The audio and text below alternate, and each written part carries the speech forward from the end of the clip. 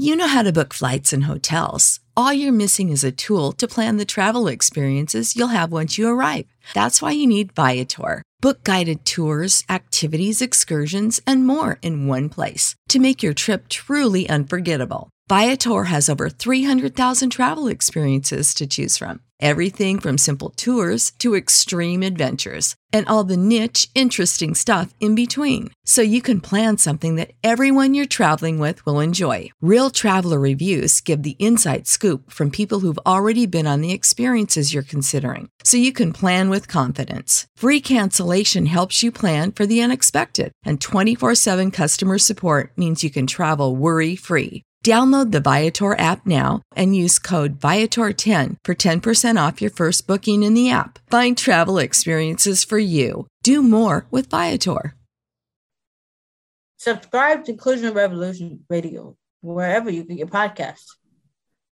Jamie's log. Progressive. The Harrington's backyard. Day 27. 3:33 a.m. 333. All those threes mean something. Or I may be losing it. Been camped in the Harrington's backyard for 27 days now, proving that Progressive has 24/7 protection. They told me every day they understand what 24/7 protection means. Think I'm finally getting through to them. 333. Progressive doesn't just offer a great price when you bundle home and auto. We offer round-the-clock protection. Just not literally from Jamie. Coverage from Progressive Casualty Insurance Company, affiliates, and third-party insurers, and subject to policy terms. Bundle discount not available in all states or situations. Coach, did you just compare Tom Brady to Rudy Bukic? I don't think Rudy Bukic had as good a team around him as Tom Brady had either, and as good a coach as Tom Brady had.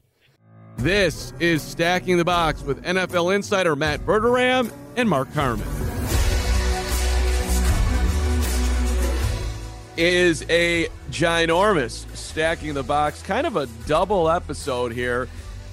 Matt Lombardo is in, first of all, most importantly, for the vacationing Matt Verderame. Welcome, Mr. Lombardo. Happy to be here, Carm. Listen, you got me before I leave on my vacation. So this is, I'm counting down the hours till I can be, away like Matt Verderame, but I couldn't be more excited to be here on Stacking the Box. Should be a lot of fun. See, everybody takes time off this time of year, especially the football people, the fourth coming up. So that's why we're giving you a double episode. We've got two big guests today. Quenton Nelson, of course, dominating the offensive line for the Indianapolis Colts. And the legendary Mike Ditka will be on the show. We're also going to talk some Indianapolis Colts football with our Indy Colts podcaster, Destin Adams. He's coming up in a bit. But Matt Lombardo, let me just give you a little history here.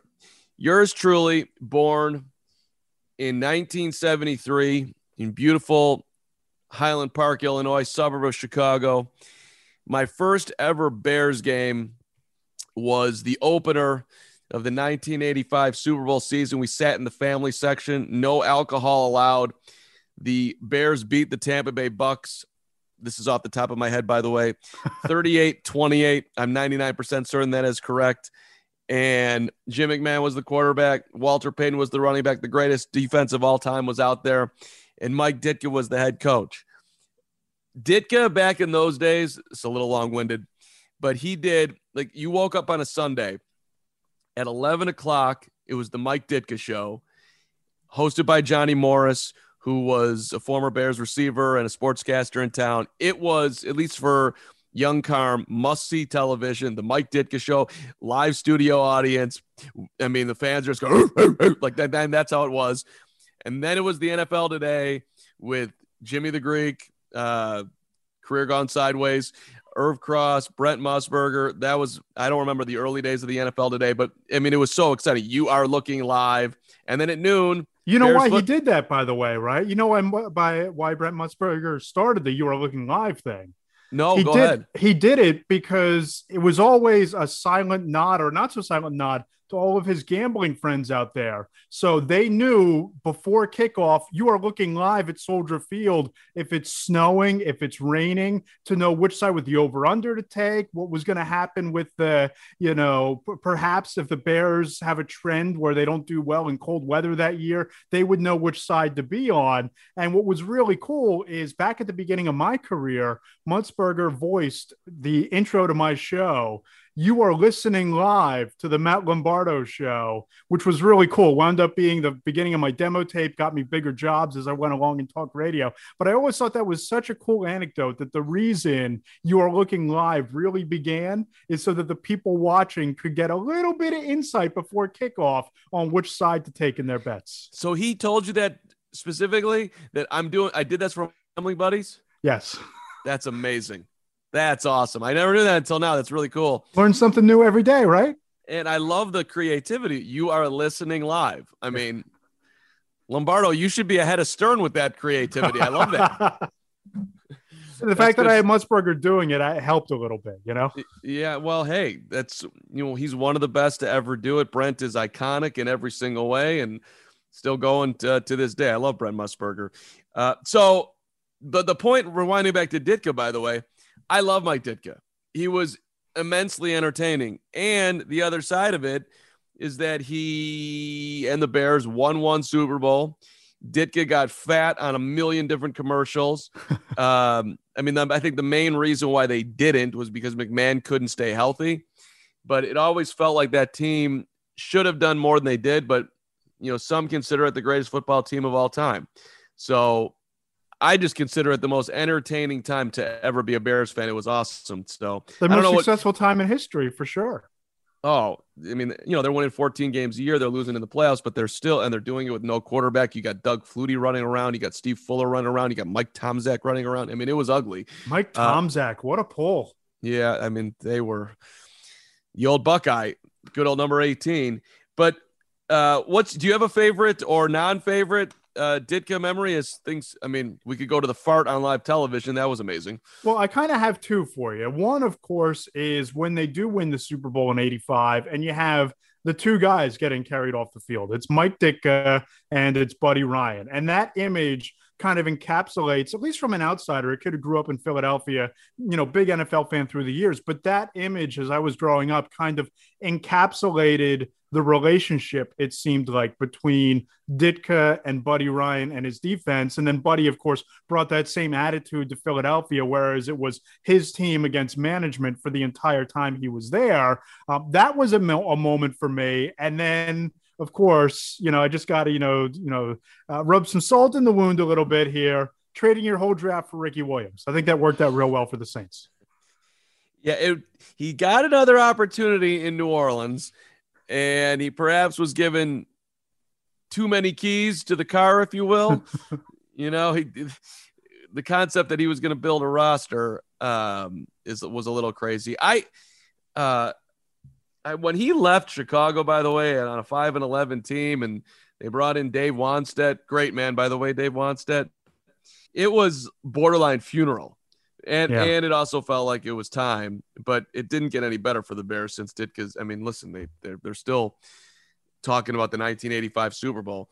And then he's been out there with his political thoughts, a bunch in the last couple of years, which has certainly got him into a land of that Mike Ditka didn't need to be in, but whatever. It's his life. But he still, I mean, you're talking about one of the great tight ends in the history of the sport. I mean, on the field, he was a complete and utter, for lack of a better way of putting it, ass kicker. I mean, this guy was nuts. He was nuts as a coach. And there was like, speaking of like things that happened back then that would never happen now, he was doing a press conference in like the tunnel against the Bengals, and there were media's there, and then somehow a fan is just screaming at him in the background, like how that fan got there. And he's do you ever see that clip? He's yelling at this guy, guys call him Ditkith, and he's like, Ditkith, that's your IQ, buddy, 0. Like, you would never see that now. Like, they're they're in a very everything's too buttoned up. Everybody, right. It's behind closed doors. You got the security guards. Oh, look, I've been in my share of these, right? You got the 2 security guards outside, making sure nobody sneaks their way in. It's like covering the White House press corps after these post games. Now visiting team press conferences, those can get a little hairy because you might be tucked away in a corner somewhere. You might be sitting in a broom closet with a head coach, because just like the locker rooms, like the visiting locker room is the size of my living room, right? It's the lockers are yay big, and the guys got to shower right up against each other, and you go into the home team. And it's like the Ritz-Carlton. You got, the team logo on the carpet, flat screen TVs everywhere, sauna room, showers. Who knows why you need a sauna on game day, but here we are. But the point here is that I could never see Ditka having that moment in today's NFL unless he were maybe in the bowels of Soldier Field as the coach of the Saints. Then maybe you might get into some weird heckling situations, but not in Chicago because they still love him there. That's kind of warms my heart that you are saying that it is possible that on the road you could still have said fan who yelled Ditka at Ditka back in, call it 1987. All right, we'll move off of Mike. He's coming up, and Quenton Nelson coming up in about 5 minutes. But let's touch on Tom Brady and his interview with HBO The Shop, which it's cool to see Tom sitting back, relaxed, getting the cut, hanging out, talking NBA, talking football. And then just over the top, Tom Brady is just calling some quarterback an MFer because this team who apparently was interested in him was no longer interested.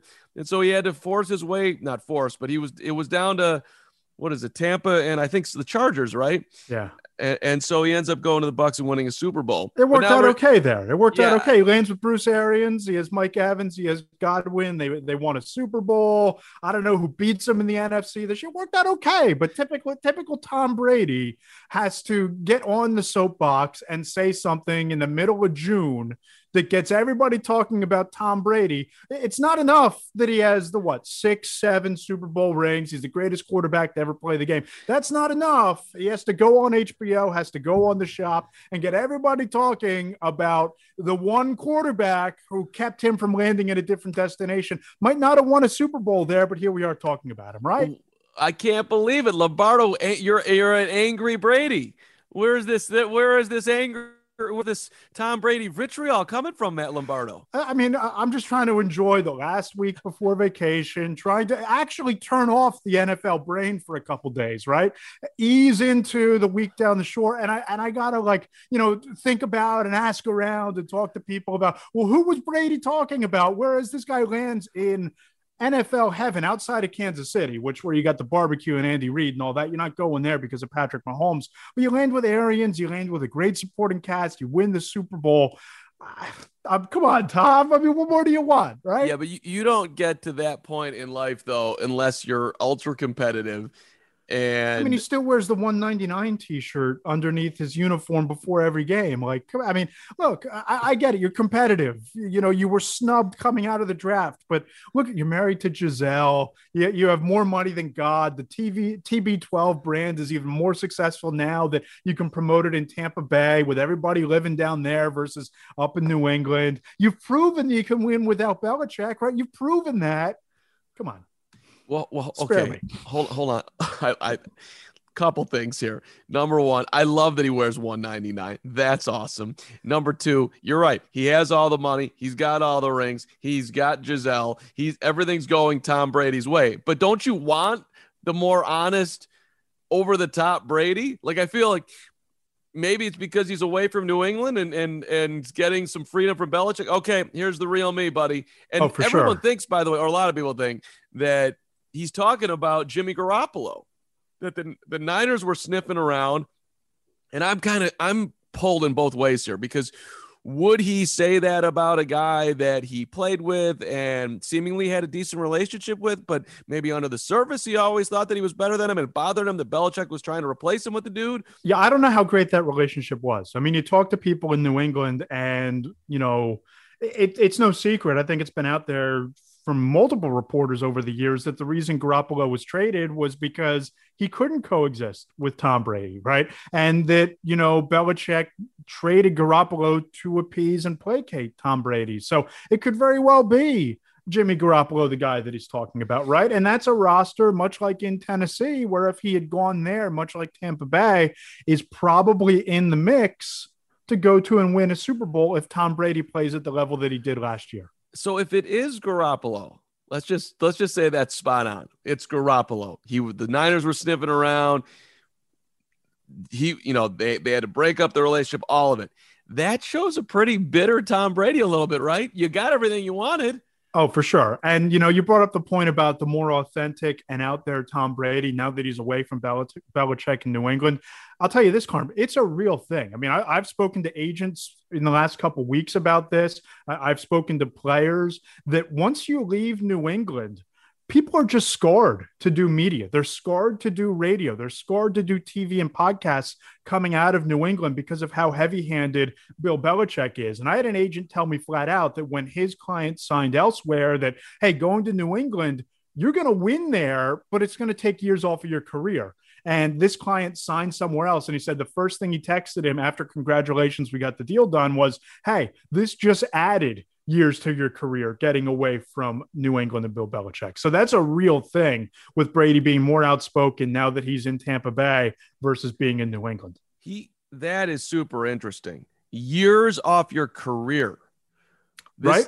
There is going to be a stress on your life trying to win championships in New England because Bill Belichick sleeps with 7 footballs and then he wakes up in the morning and brushes his teeth with a football toothbrush, and then after that he probably puts on leather football underwear. I don't know. And like, if you're thinking about anything else, or I believe it. It makes sense to me. Yeah. And, just the mentality of going somewhere where it might be competitive. You might have a chance to win Super Bowls, but you're not going to have to deal with the quote unquote Patriot way and the overbearing nature of Bill Belichick as a head coach for sure. And, players, of course, they go there because they have a chance to win and compete for Super Bowls. And they were playing with Tom Brady and for Bill Belichick. But I think that grind wears on people, wears on players. That's why, it seems like there's a lifespan there. And when the Patriots let go of somebody, Brady's obviously the exception here. But how many people leave New England and play great elsewhere? It just doesn't happen. I think it's because they're just grinded out in the meat grinder that is the Patriot way, that when they go elsewhere, there's not a lot left in the tank. It's interesting, and they've saved a ton of careers. Well, saved is maybe over the top, but I'm thinking of like at least Randy Moss. For sure, that's maybe point number one of just resurrected, and couldn't have been a better place for him to land at the time. He said a bunch of other stuff in the interview, but one thing to underline, he still feels like he's a quote unquote employee. And I think if you contrast that to what's going on in Green Bay with Aaron Rodgers, it's kind of interesting because Rodgers feels, I would say, closer to an owner than an actual employee. I should get whatever I want. And they don't have an owner, so it makes sense, right? There you go. Right. You're just one of the Packers fans. You're just one of the Packers players that owns the team. I actually am on if all NFL players are not created equal. If you are Aaron Rodgers, you do get more say. And if someone has a problem with that, well, then too bad. He's Aaron Rodgers. Same thing with Brady. Even when he's in the Bucs situation, he certainly doesn't have the history there that he had in New England, obviously. But if you're an owner or if you're a head coach, you certainly would rather have Brady's mentality than what Aaron's doing. He makes it a lot easier. Oh, no doubt. And I think that Brady, they both have earned a certain level of cachet in this league, right? They both have Super Bowls. And obviously, Brady is the greatest quarterback to ever play the game. Rodgers is one of the most gifted quarterbacks to play the position of his era, for sure. But I think that Tom Brady gets it to a certain level, even more so than Aaron Rodgers, because he has the brand, because he has all of the interests outside of football that Rodgers might or might not have. And that's why I think that these comments from Brady, I think that we're talking about them, A, because it's Brady, and B, because comments like this from him are so few and far between, right? Like, whereas Rodgers, there's kind of everything bubbling underneath the surface, but he'll come out and he'll say something that gets you talking. Brady doesn't always do that. Yeah, let's wrap up before we get to Quentin Nelson with this, because Verderame and I have talked about this a lot, the vacationing Matt Verderame. He's at Verderame Cottage or whatever he does on his time off. I think he's definitely around a lake somewhere.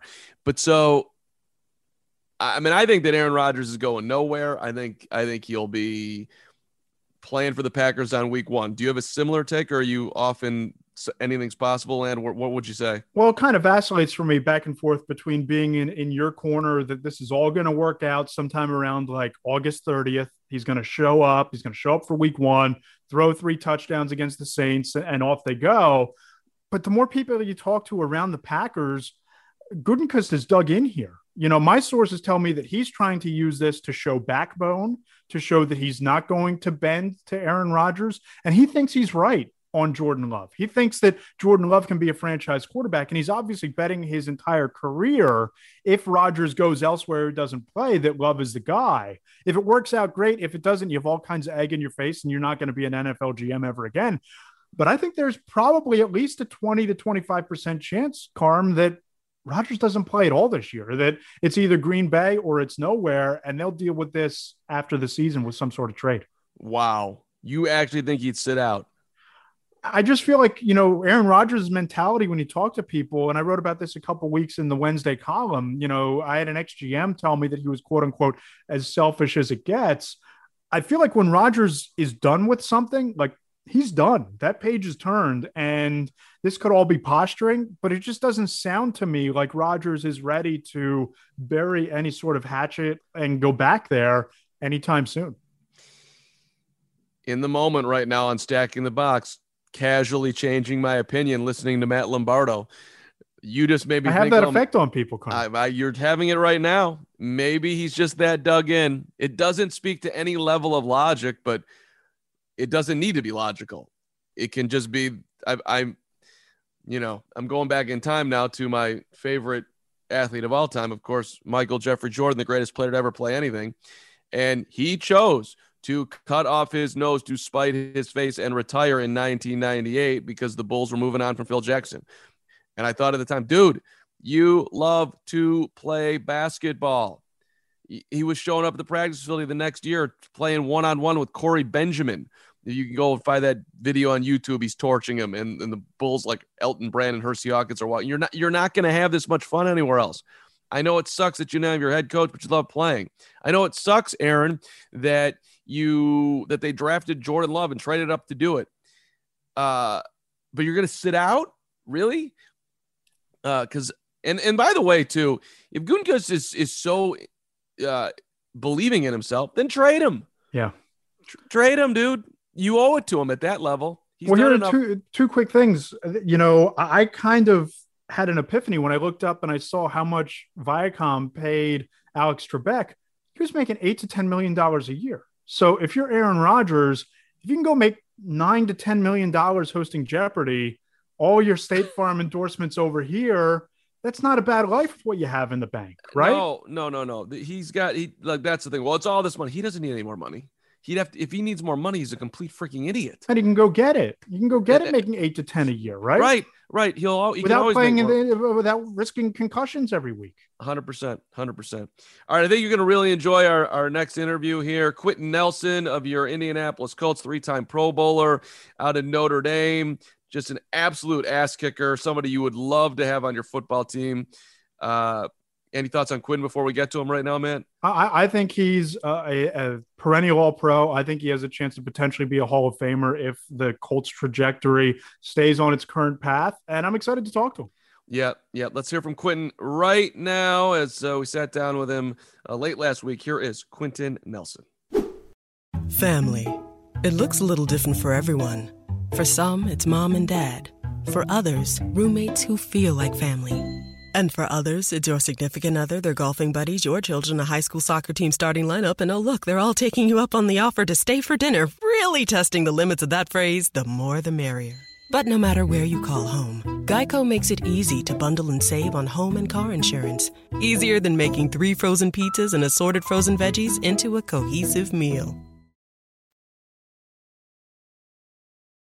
3-time Pro Bowler. Looks like he's sitting in the Indianapolis Colts offices. Quenton Nelson, good to see you. You got an NFT. Your life continues to be amazing. Welcome to Fansided, by the way. Thanks, Mark. I appreciate it. And that was a good deduction. I am here. So it looks like a fun place to be even in the off season. What did you know about NFTs? I don't know, 6 weeks ago, a year ago? Definitely not a year ago. I think 6 weeks ago it was brought up to me, and that's when I first heard about it. And we're going to partner up with the V Foundation, and I thought this would be a great way to give some of the proceeds to the V Foundation, raise money for it. So it's really exciting to do that. And then also each NFT, buying it can get you a free signed jersey from me, or tickets to my charity softball game next summer. And also the V Foundation dinner that I'm going to have July 7th.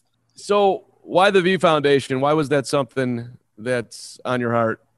Ever since I can remember, my best friend and my uncle, we always loved the Don't Ever Give Up speech. And we actually have these nights that we call Jimmy V nights, where we light up a few cigars, have a couple beers, and we laugh.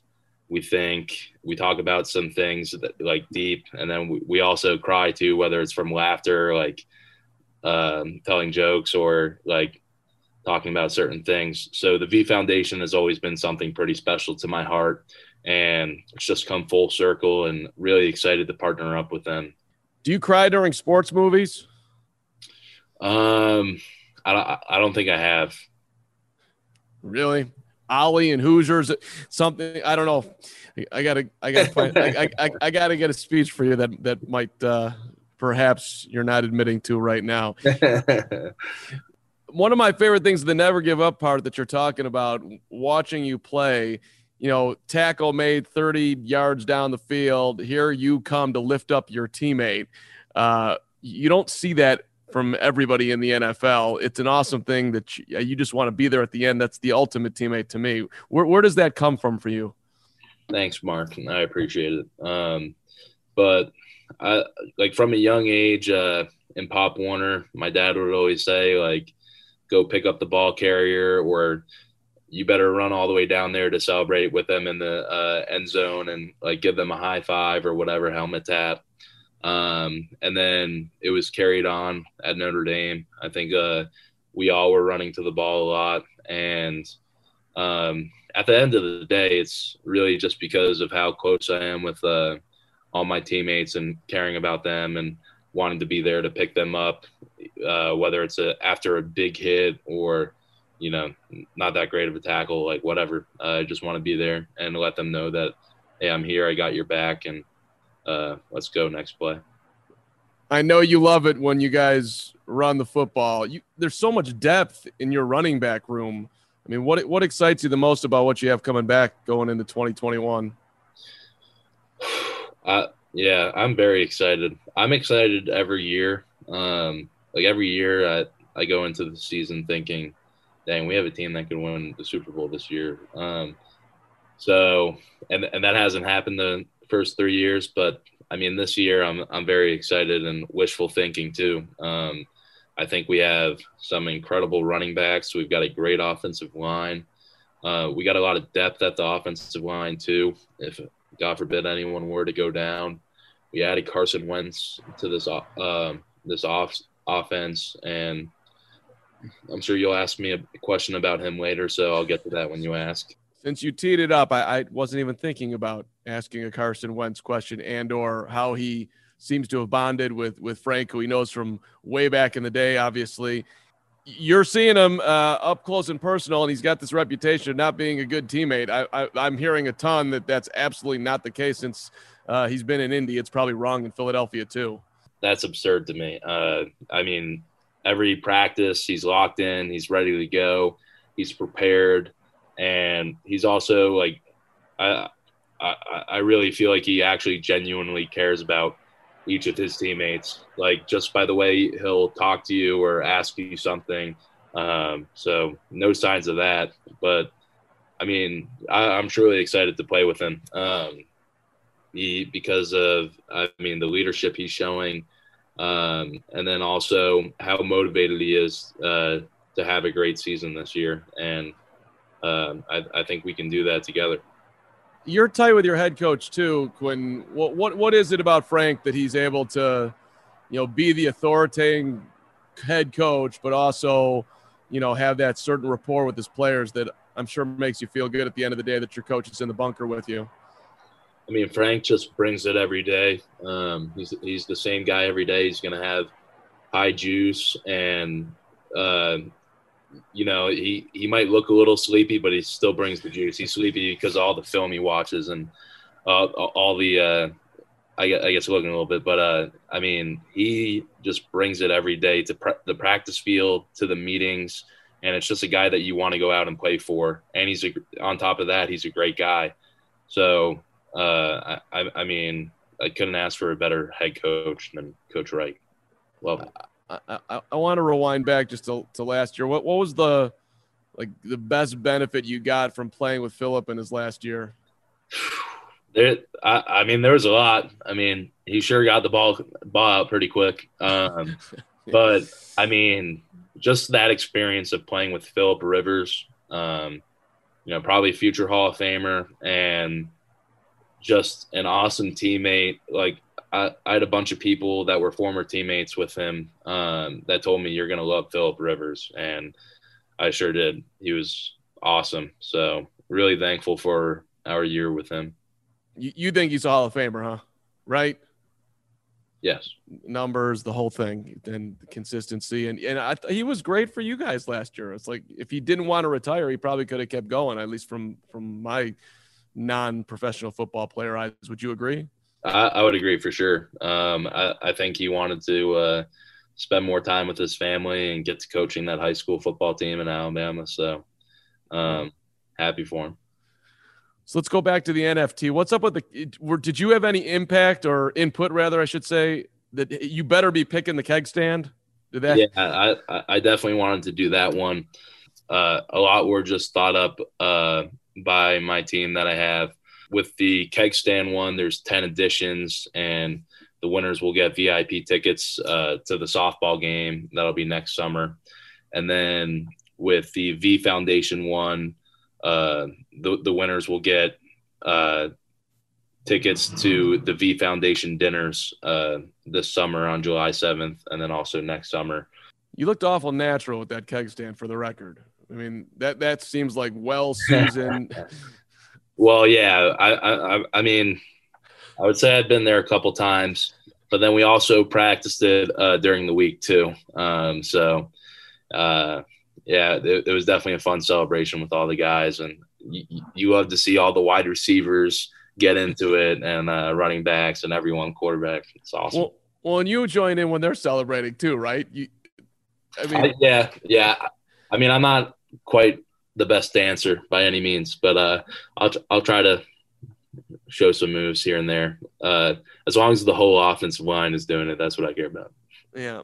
I'm making my prop bets, by the way, for 2021. What do you think about laying some decent dollars on Jonathan Taylor to have a big time season? Not that you would ever gamble on the NFL, but if you were, if you were going to bet on a running back having a breakout year, would you think that's a fair play?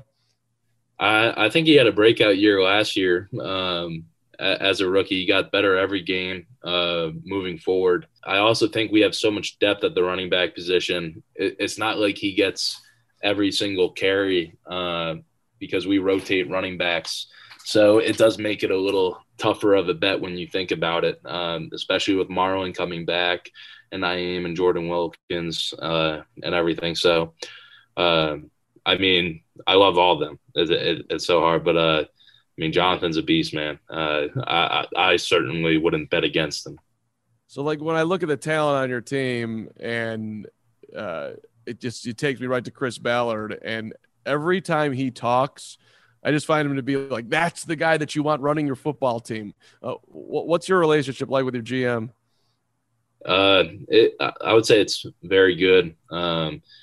Chris really believed in me and picked me at number 6 in 2018 draft. And from there, he said I was the one that he wanted the whole time. And, he traded back knowing that he was going to pick an offensive lineman to protect Andrew at the time. So there's a big trust between the two of us, and growing relationship that's pretty strong right now. So I appreciate him, and I'm really happy that he's our general manager. Well, the narrative at the time of the draft too was like, you can't take a guard in the top 5 and whatever you want 6, but And so you had this kind of extra pressure on you being drafted that high, and then you were just that good immediately. Did you feel a little extra pressure? Like, I don't know, being in that spot, being picked so high and people talking so well of you at the time? Yeah, there was definitely some pressure. I was probably a little ignorant going into the NFL. I thought it was like not going to be that much harder than college, but I mean, it was. And going against guys like Geno Atkins, Fletcher Cox, Jonathan Allen, like all in my first 3 games of the season, I was like, holy smokes.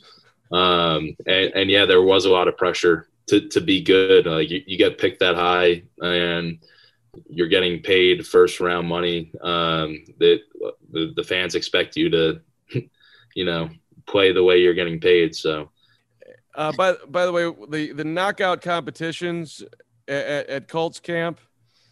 Oh yeah. What about it? Is that maybe your favorite part of camp? Like the way you just jumped in there, I feel like that is maybe something unique to you guys that perhaps you think is, I don't know, a separation factor. Does that make sense? Yeah, to a degree. I wouldn't say it's a separation factor between anything, but it's definitely just a way to loosen up, but also compete against each other, and just grow like bonds with your teammates, or talk trash to each other, like your jumper's trash or whatever and stuff. Like it all matters at the end. I guess what I'm meaning about separation is like, hey, we all know we're great at football here, but look, I'm gonna step on this court and I'm gonna bury it. I mean, how's that, Jay? We're working on it. Okay. So maybe that's perhaps why we're not quite separation factor yet. But all right. But you could shoot it. You're better in the post, would you say? Yeah, definitely better in the post. But I like passing the ball. Distributor, Quinn, great to see you, man. Congrats on all your success. 3-time Pro Bowler, a ton more coming. Let's just wrap up since the one thing you brought up. Have you and Carson bonded at all yet? Any conversation just between the two of you, or it's just been on the field? Yeah, I mean, that's definitely like the conversations between the two of us are private, but I mean, I think I mentioned this before in the interview, just how he genuinely cares about each of his teammates and like takes time to like ask you a question about this or that going on in life, and stuff like that. So he's a great teammate. He's also taken the offensive line out to a dinner, which he paid for, which is very appreciated by us. So looking forward to some more of those. But the first one's on him. The next dinners I think we need to earn. So did you go big? Little filet, little surf and turf, little absolutely. Automatic. This is part of the deal. We got to be well fed to do our jobs. I love it. All right, Q, great to see you. Best of luck in 2021, and looking forward to your work with the NFT and the V Foundation. I mean, everybody has been impacted, unfortunately, some way, somehow by cancer. And I love watching Jimmy's speech, man. It never, ever gets old. And you feel it every time, right? Yes, sir. Right. Hey, thanks, Mark. Appreciate it. At Progressive, you can get 24/7 protection, even if you break the space-time continuum. Ted, wake up. Huh? You look exactly like me. I am you, Ted, from the future. You need to call Progressive. What? Why? Well, they have 24/7 protection when you bundle your home and auto. And my teleportation cube just smashed into your car. Wait, you crashed into my car? Technically, it's our car. Progressive offers more than a great price when you bundle home and auto. We offer round-the-clock protection, which literally means anytime. Coverage from Progressive Casualty Insurance Company, affiliates, and third-party insurers, and subject to policy terms. Bundle discount not available in all states or situations.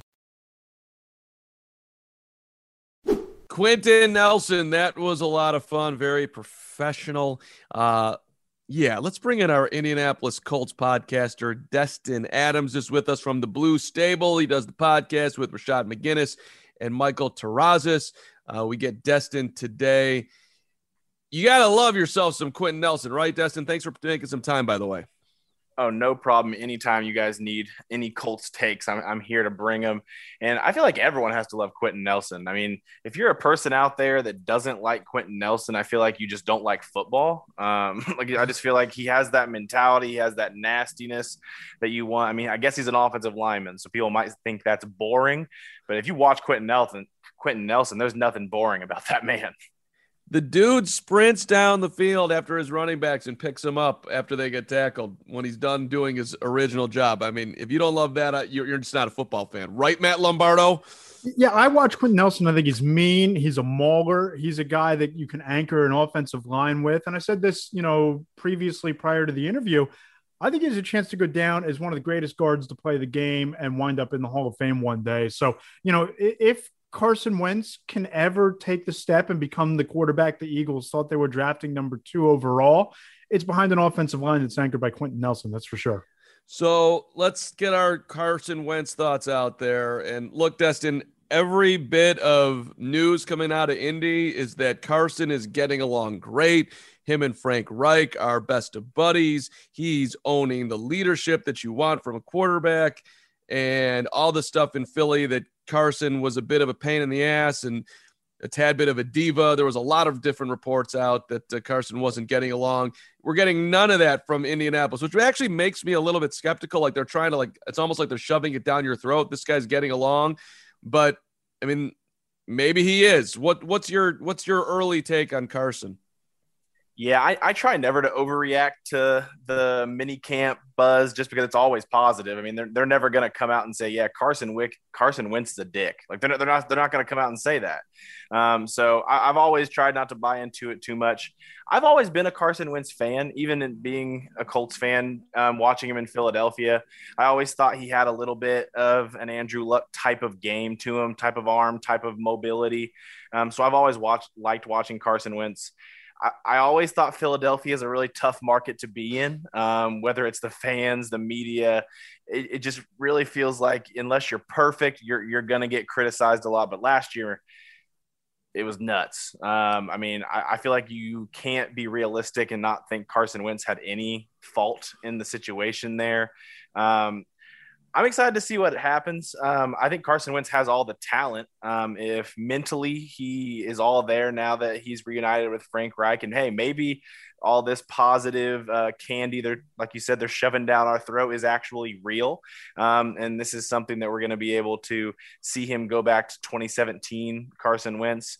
But I'm going to at least wait till training camp, till I'm there in Westfield at Grand Park and getting to watch him to make a actual thought on him. Matt, you like this fit? I like the fit. And, I was in that locker room every day through Carson Wentz's first 2 seasons in Philadelphia. And I still have some players that I'm close to in that locker room. And, the one thing about Carson Wentz is that he's a guy that you need to coddle. He's a guy that you need to set up for success. And he's a guy that is really reluctant and reticent to hard coaching. And that's really what he needs to bring out the best in him. And I think that that's where it kind of went sideways in Philadelphia, especially after he came back from the injury. I think that there was a lot of insecurity on Carson Wentz's part to Nick Foles actually finishing the job and winning the Super Bowl in 2017. And I think that the relationship really collapsed between Doug Peterson and Carson Wentz to the extent that there was ever really a relationship at all. But, I don't know that Carson Wentz has it in him to step up and become that alpha dog and that leader that players turn to the quarterback to be. And I don't know necessarily that he has it in his skill set to be a top 15 quarterback in this league. But I'll say this: if there's one coach in the league who's going to bring that out of him, it's Frank Reich. They're very close. They were very tight during their time in Philadelphia. And, Destin would be able to comment on this better than I can. He probably knows that roster a lot better than I do. But in the event that Carson can't be that leader, who are the guys that are going to step up and fill that void? Because in Philadelphia, it was always Lane Johnson and Zach Ertz and, to a lesser extent, a Jason Kelsey. And even towards the end, Wentz really tired and grew tired on those guys. And I think that his temperament didn't fit in Philadelphia. It might fit better in an Indianapolis in the Midwest. But if he's not going to be that alpha dog, who is it?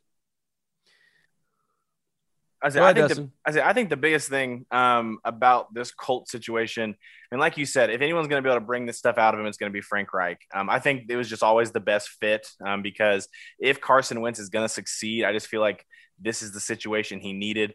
He's going to get an offensive line that, in my opinion, is top 5, and I just don't really understand how anybody can have him outside the top 5 personally. It's a running game that's going to be leaned on heavy. They did it last year with Phillip Rivers, even Jonathan Taylor, Nyheim Hines, Marlon Mack coming back healthy. It's one of the best backfields in the league as well, and it's going to be a run heavy offense for sure. But I think T.Y. Hilton is better than people actually think when you watch him play. Actually, I mean, he still gets that separation that he's used to. I think last year, Phillip Rivers and T.Y. Hilton weren't the best fit quarterback receiver wise. I mean, I loved watching Phillip Rivers, don't get me wrong. But I just don't think that skill set was really helping T.Y. get the stats that I feel like T.Y. can get. I think the offense has the playmakers that can help Carson Wentz do his thing.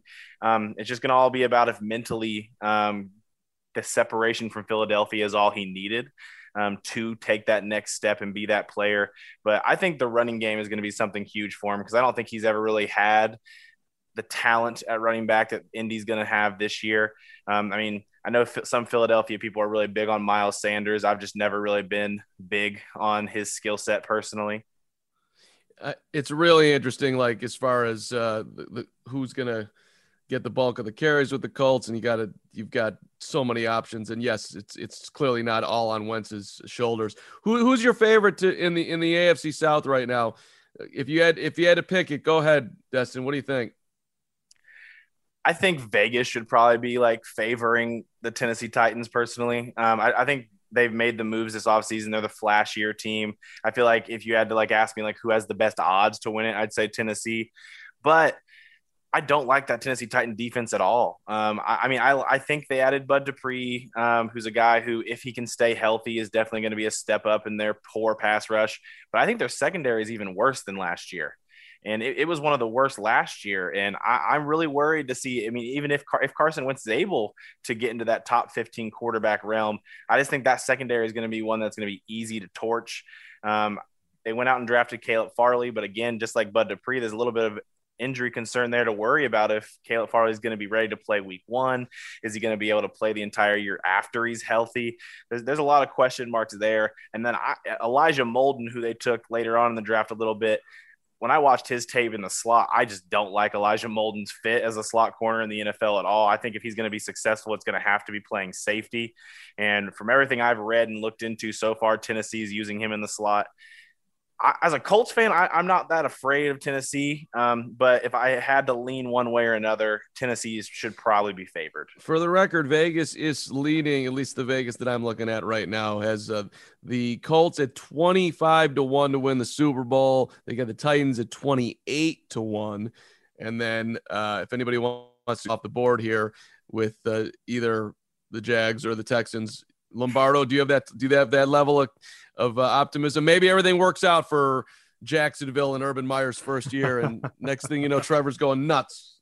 Yeah, I'm with Destin here. I think that this division is kind of the Tennessee Titans and everybody else. No offense to your Colts. I'm just not sold that Carson Wentz is going to step in and be the guy. There's a lot of talent around him. It's the best situation that he's had since 2017 with the roster that they built around him in Philadelphia. But I just look at the Titans and you drop Julio Jones into an offense with A.J. Brown on the other side, Derrick Henry, and it's almost like a pick your poison situation. They're going to be able to dictate to defenses throughout the season. The defense worries me a little bit, but I do like what they were able to do with Farley and Bud Dupree. I think that plugs some holes there. But I think if you look at that division, I think the Titans can win 12, 13 games. That gets you a home game and you go from there. I just think that they're the most complete roster of anybody in the division. And I think that they have the most talent right now. The Colts might have the most upside in 2 to 3 years if Wentz is the guy, but I think right now in 2021 that Tennessee is the team to beat. It does feel like the safer play. And by the way, just a reminder, Mike Ditka coming up here in about 10 minutes on the podcast as we continue with Destin Adams, looking around the NFL from the Blue Stable podcast. Check it out as they're talking Colts for you. And yes, we'll be there all season long. I do think Tennessee, again, probably the safer play, but it'd be really interesting, by the way, if all of a sudden we get a miracle in Jacksonville or somehow, some way things massively settle down in Houston. I don't know exactly. And nobody knows what that looks like. So you want a hot take? The hot take from me is that there's a better chance that Urban Meyer never wins a playoff game never gets to the playoffs rather than ever makes a Super Bowl. You saying never makes, I think that's I'm going to give that like a 78 degree temperature take, because I think there are a lot of people betting against Urban, but maybe I'm wrong. I don't know. Destiny, I have no faith in Urban Meyer. I mean, I've just never been a person that really thought he's always been good at like building relationships with college football players and things like that, I guess. But I've just always leaned left on him a little bit when it came to his actual coaching ability. I was excited when Jacksonville hired him. I mean, I'll tell you that right now. I was really excited to see it happen. And now it just feels like a lot of publicity stunts going on in Jacksonville. I mean, hey, they're going to sell tickets. They may not win many games, but they're going to sell tickets. Let's go, Tebow. All right. Let's talk a couple other NFL topics, and then we'll get to our in or out segment, rip through that, and then Ditka coming up. One of the pieces of news that I found at least moderately interesting this week, that there will be no stipend for voluntary players opting out this year. 67 players opted out last year. Of course, we're in a much, much different place right now with the vaccine than we were, but some players are still making curious comments about they need to have more information about getting the vaccine. They can't do what I'd like them to do, which would be, if you don't get it, you're not going to play. But how do you guys think this actually plays out as we get into training camp? And if you're, we're playing football here, this is, a lot of contact with your teammates. And if you're not going to get vaccinated, I don't know how that plays out in the NFL locker room. But I don't know if there's anything more the NFL can actually do other than continue to educate their players about it. It's worth getting the vaccine, and there's no perfect solution here, but this is about as good as we got.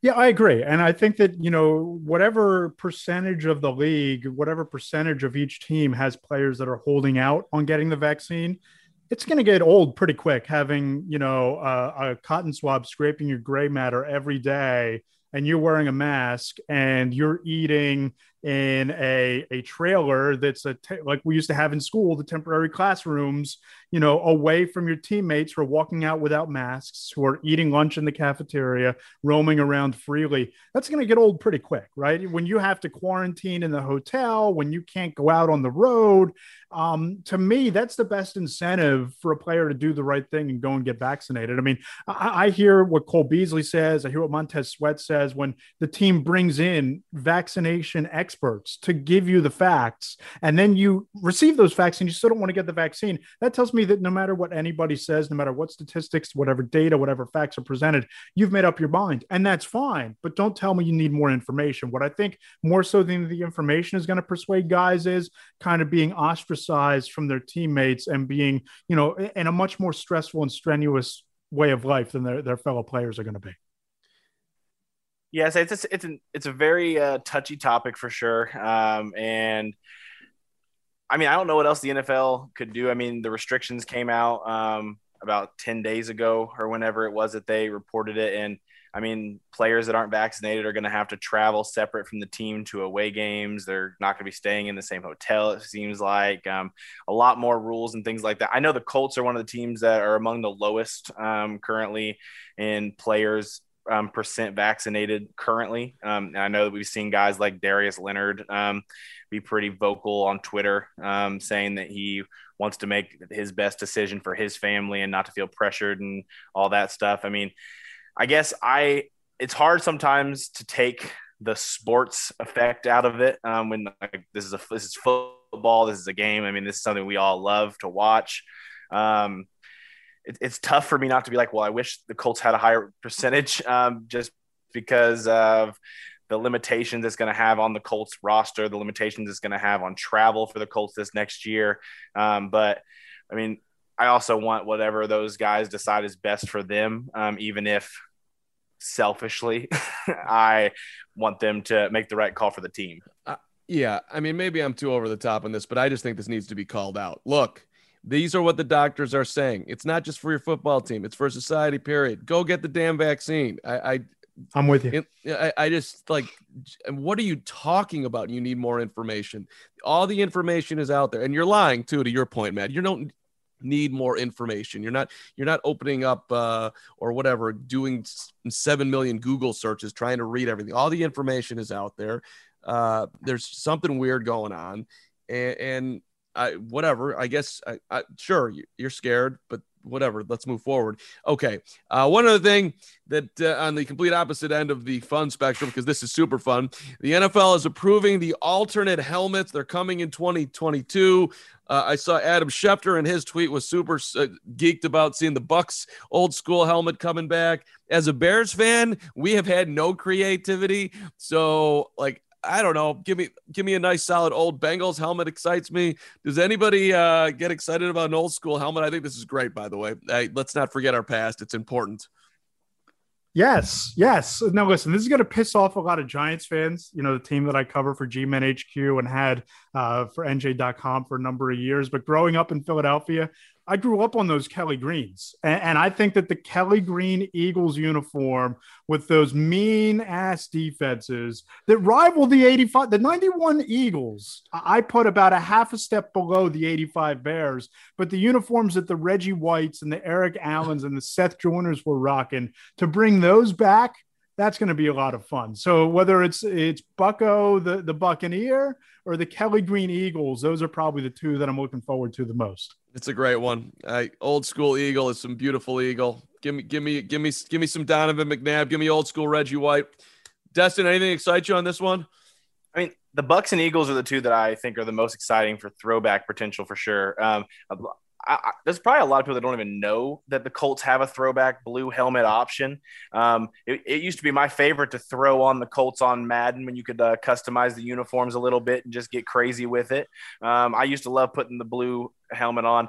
I also love the option. I love the throwback possibilities of this, but I also love the fact that it's just going to give way more customization down the road of teams being able to use some of their new designs that they are going to be able to form. The Colts a couple of years back, like Colts fans got overly excited because the Colts added the color black to their color scheme. And we've never been able to see them use it yet. But it just feels like this is kind of opening the door for some of those teams to be able to use that as well. I love the Colts uniforms. They're really clean. It's always been one that I think is easy and I love to wear, but I would love to get like a black alternate Colts uniform down the road. That's a dream that the NFL is. They're making me have hope here, and hope is a scary thing in sports.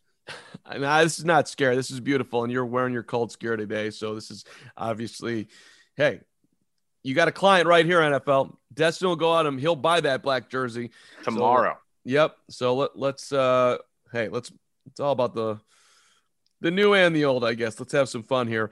All right. Rocking in or out here. We got 4 topics for you. Let's go quick. We're starting with the Bears today. The Chicago Bears in 2021 are a playoff team. In or out? Lombardo. Out. Why? I mean, whether Aaron Rodgers is there or not, I think the Packers have a better roster. I think the Vikings are a team that's closer to competing than the Chicago Bears are. I love Justin Fields. I think he has a chance to be a top 15 quarterback a year or two down the line. I just have talked to people in that building and they say he's making progress, but he, quote, has a lot of work to do, a long way to go. So if that's the case, if your young quarterback isn't ready, you ain't making the playoffs. That's high level Lombardo knowledge there. I have not heard that. That's big time. Okay. I mean, I'm out on this too. The Bears defense is going sideways, and I'm not going to bet on Matt Nagy to bring this team around a lot of moving parts and how they handle Andy Dalton. But Destin, in or out? Bears are a playoff team. I'm out on it as well. Wish I could be in just to make it different here. But I'm one of the guys that just doesn't think Aaron Rodgers is actually going to end up being moved. I feel like he's going to end up being a Packer this year personally. And also, I just think the Vikings roster underperformed last year due to their talent. I feel like they are going to be a better team than they were previously. And I mean, if Andy Dalton has to play over half the year, I just don't see a way that the Bears are able to get into the playoffs with so many other teams in the NFC that I feel like improved this offseason.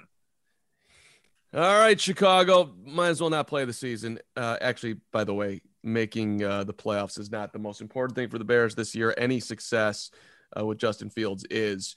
Okay, there was a football punishment where a gentleman had to spend 24 hours in a Waffle House because of his fantasy football failings. And, however many waffles he ate, he was going to get less time. I didn't think that this actually was a punishment, but for our internet statement is spending 24 hours in a Waffle House, is that punishment, in or out? Destin, go ahead. I mean, I would say it's definitely a punishment. I think when I was reading into it a little bit more, if they ate for every waffle they ate, they got to like shed an hour off the time that they had to be there. Man, that would be a lot of waffles. But I mean, have you ever been in a Waffle House in normal like hours? Like, it just feels like weird. You feel like you're just the weirdest person. You feel like you're sitting by yourself in the lunchroom at the cafeteria in high school. Like, you just feel like that weirdo. Because I feel like whenever I went to Waffle House with friends and stuff, it's weird times. Like, it's like 1 a.m. or like things like that. Going in there at like noon, I just feel like you're a psychopath. No way is this a punishment. I could not be more far out on this being a punishment, right? And I'm a guy who loves Belgian waffles. You know the real thick waffles out of the waffle maker that you slather the melted butter and syrup on. Have you ever been to a Waffle House? Those waffles are like pancakes with ridges. And it's a thin waffle. And if you have to, if you eat a waffle and you shave an hour off your time, dude, I'd be out of there in like 2 hours. I could crank out the 24 waffles from Waffle House in like 2 hours. That wouldn't be much of a punishment for me at all. I'd actually enjoy it. Maybe even get some of the cheesy hash browns with it just for fun, just to spice it up a bit with some of the waffles. But no way whatsoever is 24 hours in Waffle House a punishment. I feel like this is a live stream that I would 100% watch. Just you eating waffles for 2 hours trying to get out of a Waffle House. Let's make it happen. Destin makes a good point, though, that it is kind of a cafeteria feel. Like the benches are really hard, and they do nothing to make you feel comfortable in there. Like, get in, have your waffle, and get out. You can drink some coffee too, or we're just not spending any dough whatsoever on your seating situation, if you will. They barely spend any dough on the food. Listen, there's a place in State College. I'm a Penn State football season ticket holder, and we get up there at 6 a.m. when the lots open. Doesn't matter what time the game is. And we walk downtown. We go to this place called the Waffle House. It's not the Waffle Shop. And they have the big, thick waffles that I discussed, the waffles that you think of when you think of waffles. If you're going to call yourself the Waffle House, you got to bring more than just pancakes with ridges for me here, right? So that's why I think that I could do a number on the waffles at the Waffle Shop for sure. Waffle House. Love it. I mean, you got to go when you are going. It's a bare minimum too. But for sure. This was a weak punishment, and this was actually a reward, and that's what you should get for winning your fantasy football team. Last one, in or out. A team gets its first Super Bowl win in 2021. Now, there are 12 teams who have never won a Super Bowl, including the Buffalo Bills, the Tennessee Titans, the Cleveland Browns. Those would be your top three. Do we think somebody breaks through who's never won one this year, in or out? Lombardo, go ahead. I'm out. I think this is Kansas City's Super Bowl to lose. I think that as long as Andy Reid and Patrick Mahomes are together, you just, pencil them in on the AFC side of the bracket. I think the Browns and the Bills are the biggest threats to Kansas City. So if one of them gets hot and has one good game in January, I think they're better than any team on the NFC side of the bracket. But I'm out here because I think that Brett Veach in Kansas City did everything they needed to do to go back to and win the Super Bowl this year. So with that, I'm out. Makes sense. It is hard to bet against the Chiefs, but maybe Destin will do it.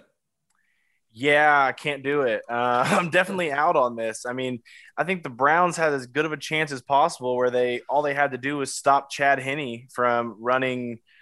I think he picked up a 3rd and 11 on a run last year to be able to put the dagger in Cleveland after Patrick Mahomes was going to have to miss the rest of that game.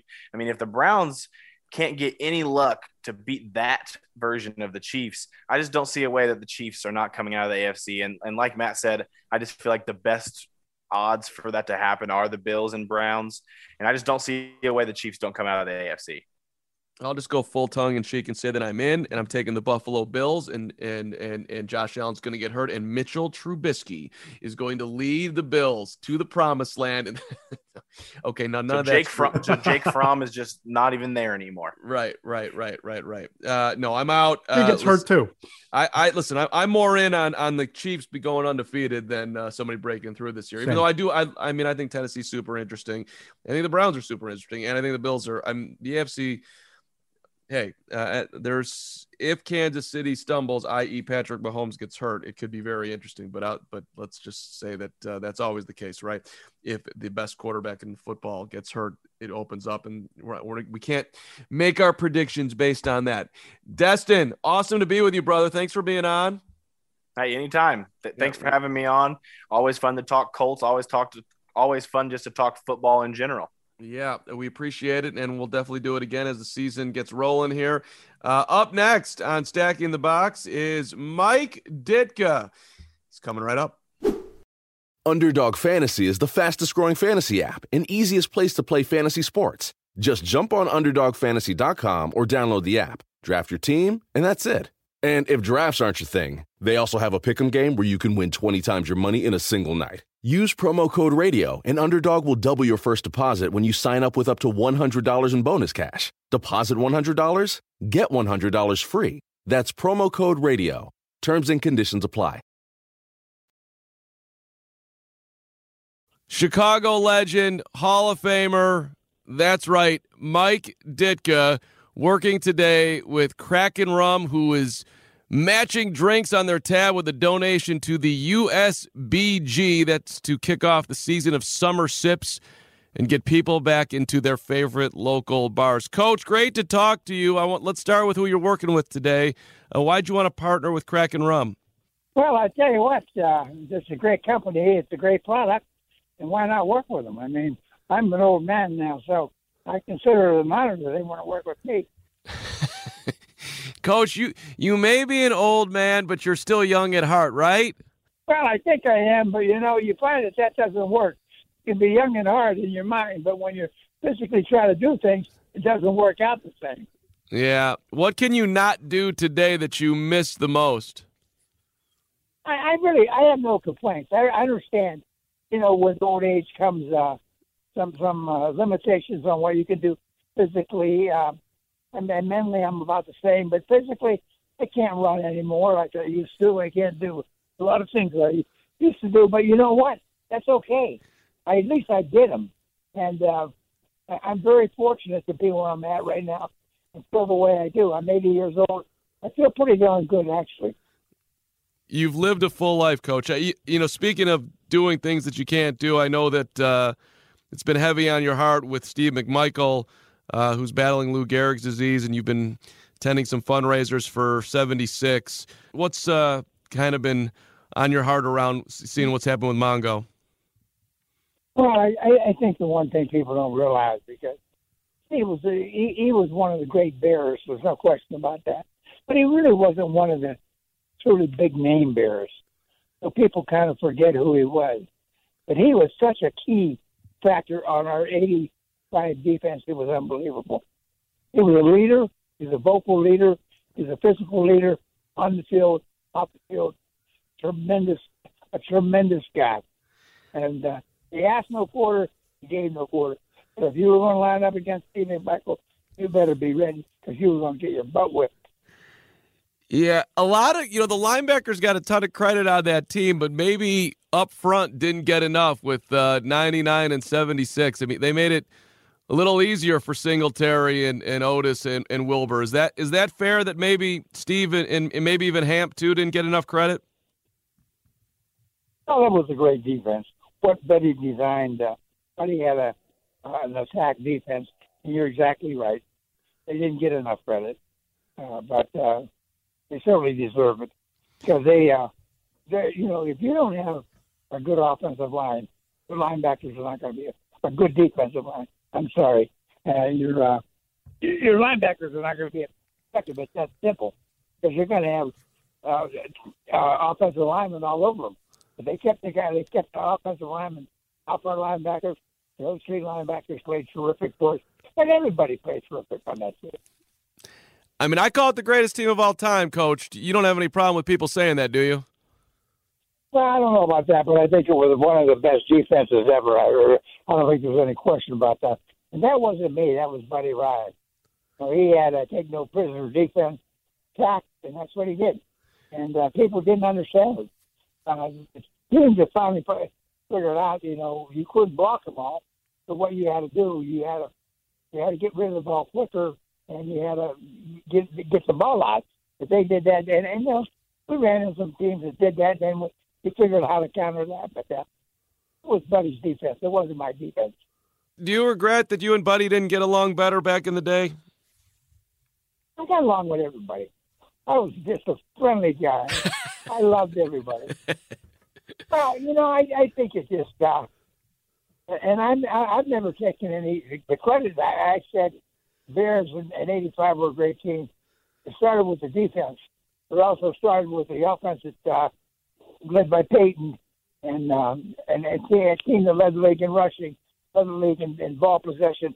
So, you know, we did a lot of things, but we won because of our defense. Everybody knows that. I've never denied that. But it was the reason for that. Yeah. Well, he had some great talent, too, and Buddy was phenomenal, not taking anything away from anyone. Certainly offensively, you were not the greatest offensive team of all time, but I think combined with that defense, I would still say the '85 Bears could certainly match up with anyone in NFL history. I agree. I'll give you one scenario, Coach. In 1983, you guys drafted Jimbo Cobert, number 6, Hall of Famer. Love him. And Willie Gault, number 18. A guy by the name of Dan Marino went number 27 that year. If the Bears had drafted Marino, how many Super Bowls do you think they win? I don't know. If we would have used them the way Miami did. My coach surely used them properly, and Dan was a great player. He was from my alma mater, Pitt, but I don't know. I mean, those are questions I can't answer. But I can't change it, and I wouldn't change it. We did what we did because we thought we were doing the right thing. I don't know if it was, but it worked out okay for us. No question.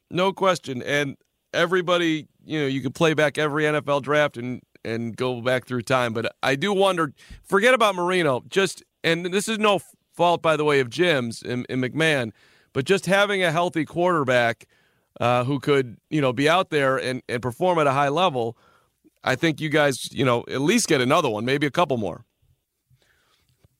Well, we might have, but that's beside the point. We got one. It was a good one, and it was one of the best ones ever. So I'm very proud of that. Yeah. Do you think the Bears have the right head coach in place right now, Coach? I do. I think Matt Nagy is a very good coach. I think he's an outstanding coach. I think they're putting the right people in the right places. We just got to get it all together. Got to get the defense and the offense on the same page. You got to have ball control and keep the other team out of the end zone. That's basically what we did. We controlled the ball and we kept the other team out of the end zone. And you got a good chance to win a lot of games. Why do you think it's been since 1985 that the Bears have yet to win a Super Bowl? No, I don't know. First of all, let me say this. It's very, very hard to win a Super Bowl. It's very hard to do. You got to have the right people in the right places and do the right things. But again, it comes down to personnel. I think your scouting has a lot to do with it. The coaching certainly has a lot to do with it. And then the players you have, they have to play. I don't care what their, what was said about it before you got them. They got to play once you get them. And I don't want to be too over-the-top harsh here, but I just wonder if the family knows what they're doing, because you can move people around, but ultimately, it's your franchise, and you have to make the hires. So I do wonder if perhaps they're not as good as they could be, Coach. How about that? Well, everybody could be better. That's your goal, to find a way to get better. And I think that's what they're doing now. They haven't found it yet, but they're getting better. But I mean, I like a lot of things that they've done. I really like the quarterbacks. A lot of people don't. I do. I think you can win with a lot of different people. Quarterbacks. You got the right people around them. Yeah, I think they're going. I think they're building the right way. So you believe in Justin Fields? Well, I don't know enough about Justin Fields. I'll be honest with you. But I don't know enough about him, but we'll see. Time will tell. It will. He certainly had his moments at Ohio State. Coach, how would you feel if the Bears actually moved and played in Arlington Heights? Well, Well, I believe the Bears belong in Soldier Field, but if they move the Farmington Heights, I understand it.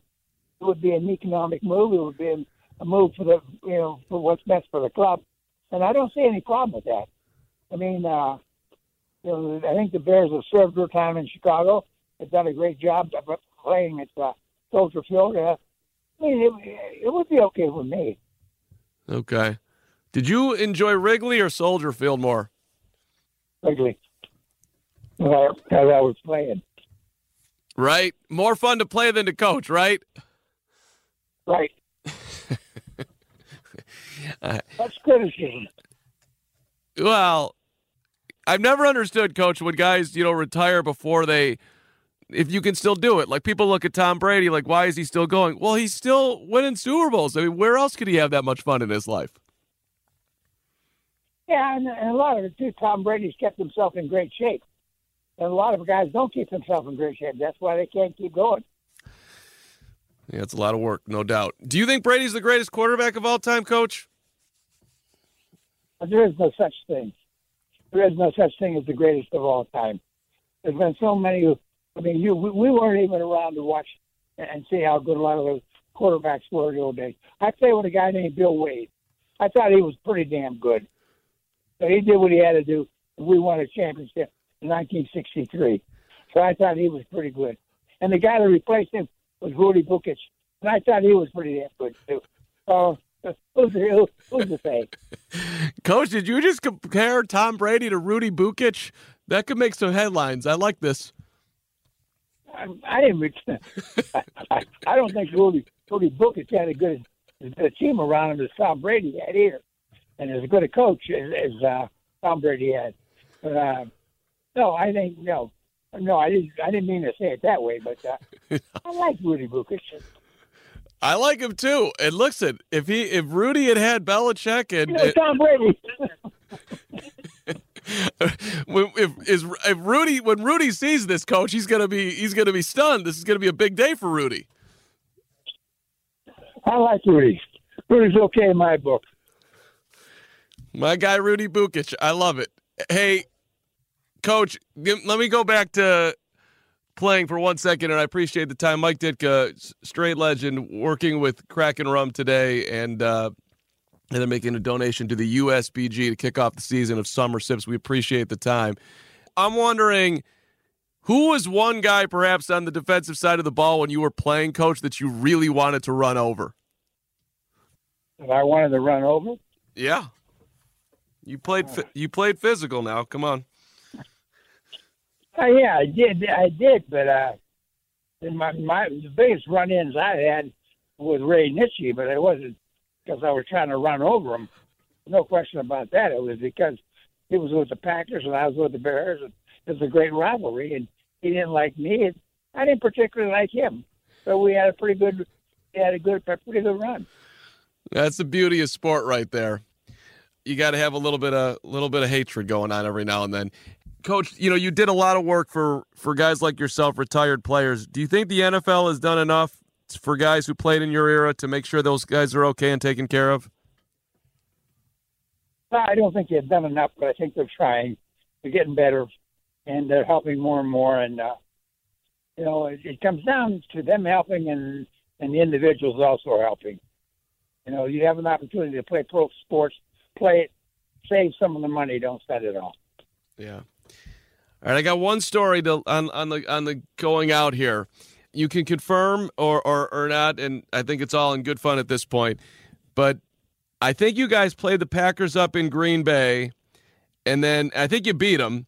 And then after the game, I think Steve McMichael and perhaps Dan Hampton both went out into the parking lot and were hanging out with Packers fans and maybe had a beer or two after the game. And then all of a sudden, the Bears team bus was getting ready to go back to Soldier Field, and Hamp and McMichael were a little bit late. And I think you might have just told the bus driver to keep going, and those guys had to drive their way home. Does that ring a bell to you, Coach, at all? I think that happened. I do. Yeah. There's a time to celebrate, and there's a time to work. So we were ready to go. You were ready? You can't hold up. Ken Earl pulled up 50-some guys for 2 games. Yeah. And I think it's just kind of fun that Bears fans might want to know that hey, these guys were Packers fans should love these guys, should love 76 and 99 for that. They were hanging out, making friends. They were, yeah. And they like to do that too well. Yeah, they did. It was part of what made y'all great. Hey, let's wrap up with one. Can you just give me any favorite moment with Walter Payton on the way out here? Every time anybody brings up 34, I think it brings a smile to the face of Bear fans, just thinking about what many consider the greatest running back of all time. Yeah, well, you hit it right on the button. He was the greatest running back of all time. And I can remember the first time I saw Walter Payton. I was watching film. I was working for the Cowboys at that time. And I went in and I shut the film thing off. I went in and I got Coach Landry. And I said, Coach, come on in here. I want to show you something. So we went in and I said, watch this number 34. And that was kind of right in the beginning before people really know how great Walter was. And it was amazing. I said, you got a heck of a job to try to defend this guy. And he said, well, we'll do our best. But Walter was he was special. When you watch him on film as an opponent, you were awed by what he did. But the thing that made him was he had a great attitude. He didn't want to lose. He didn't want to be second best. He just gave everything he had all the time. I never understood how he would get just absolutely cracked by somebody who maybe weighed 50, even maybe 100 pounds more, and then he just pop right back up.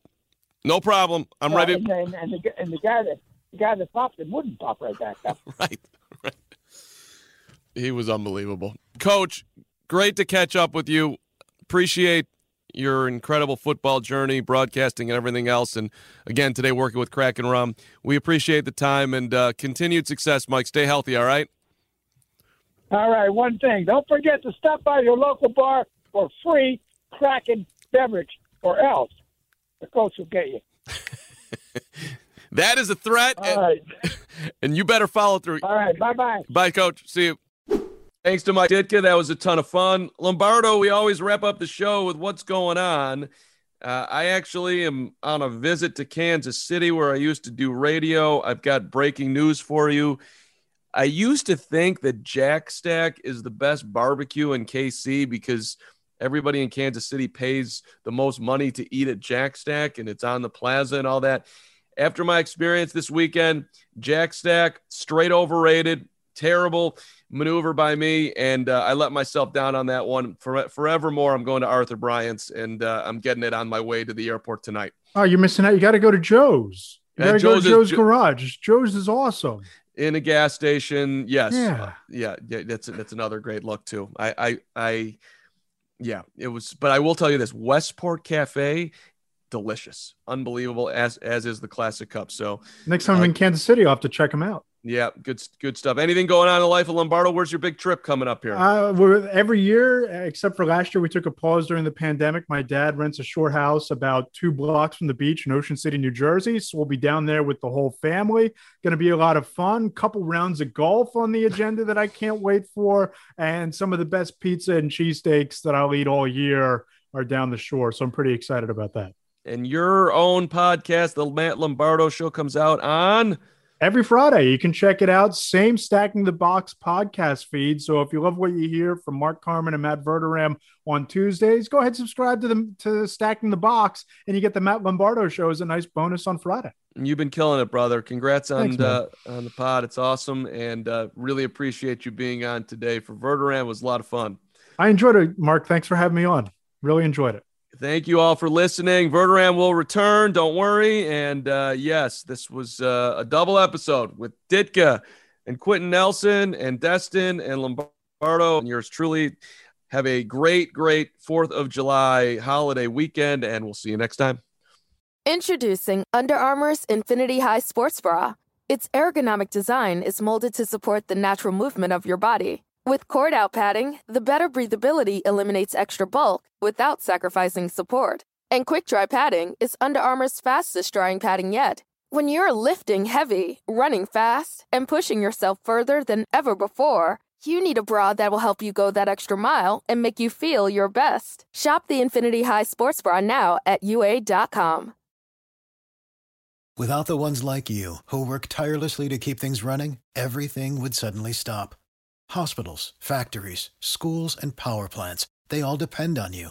No matter the weather, emergency, or time of day, you're the ones who get it done. At Grainger, we're here for you with professional-grade industrial supplies.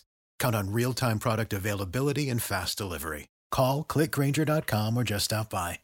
Grainger, for the ones who get it done.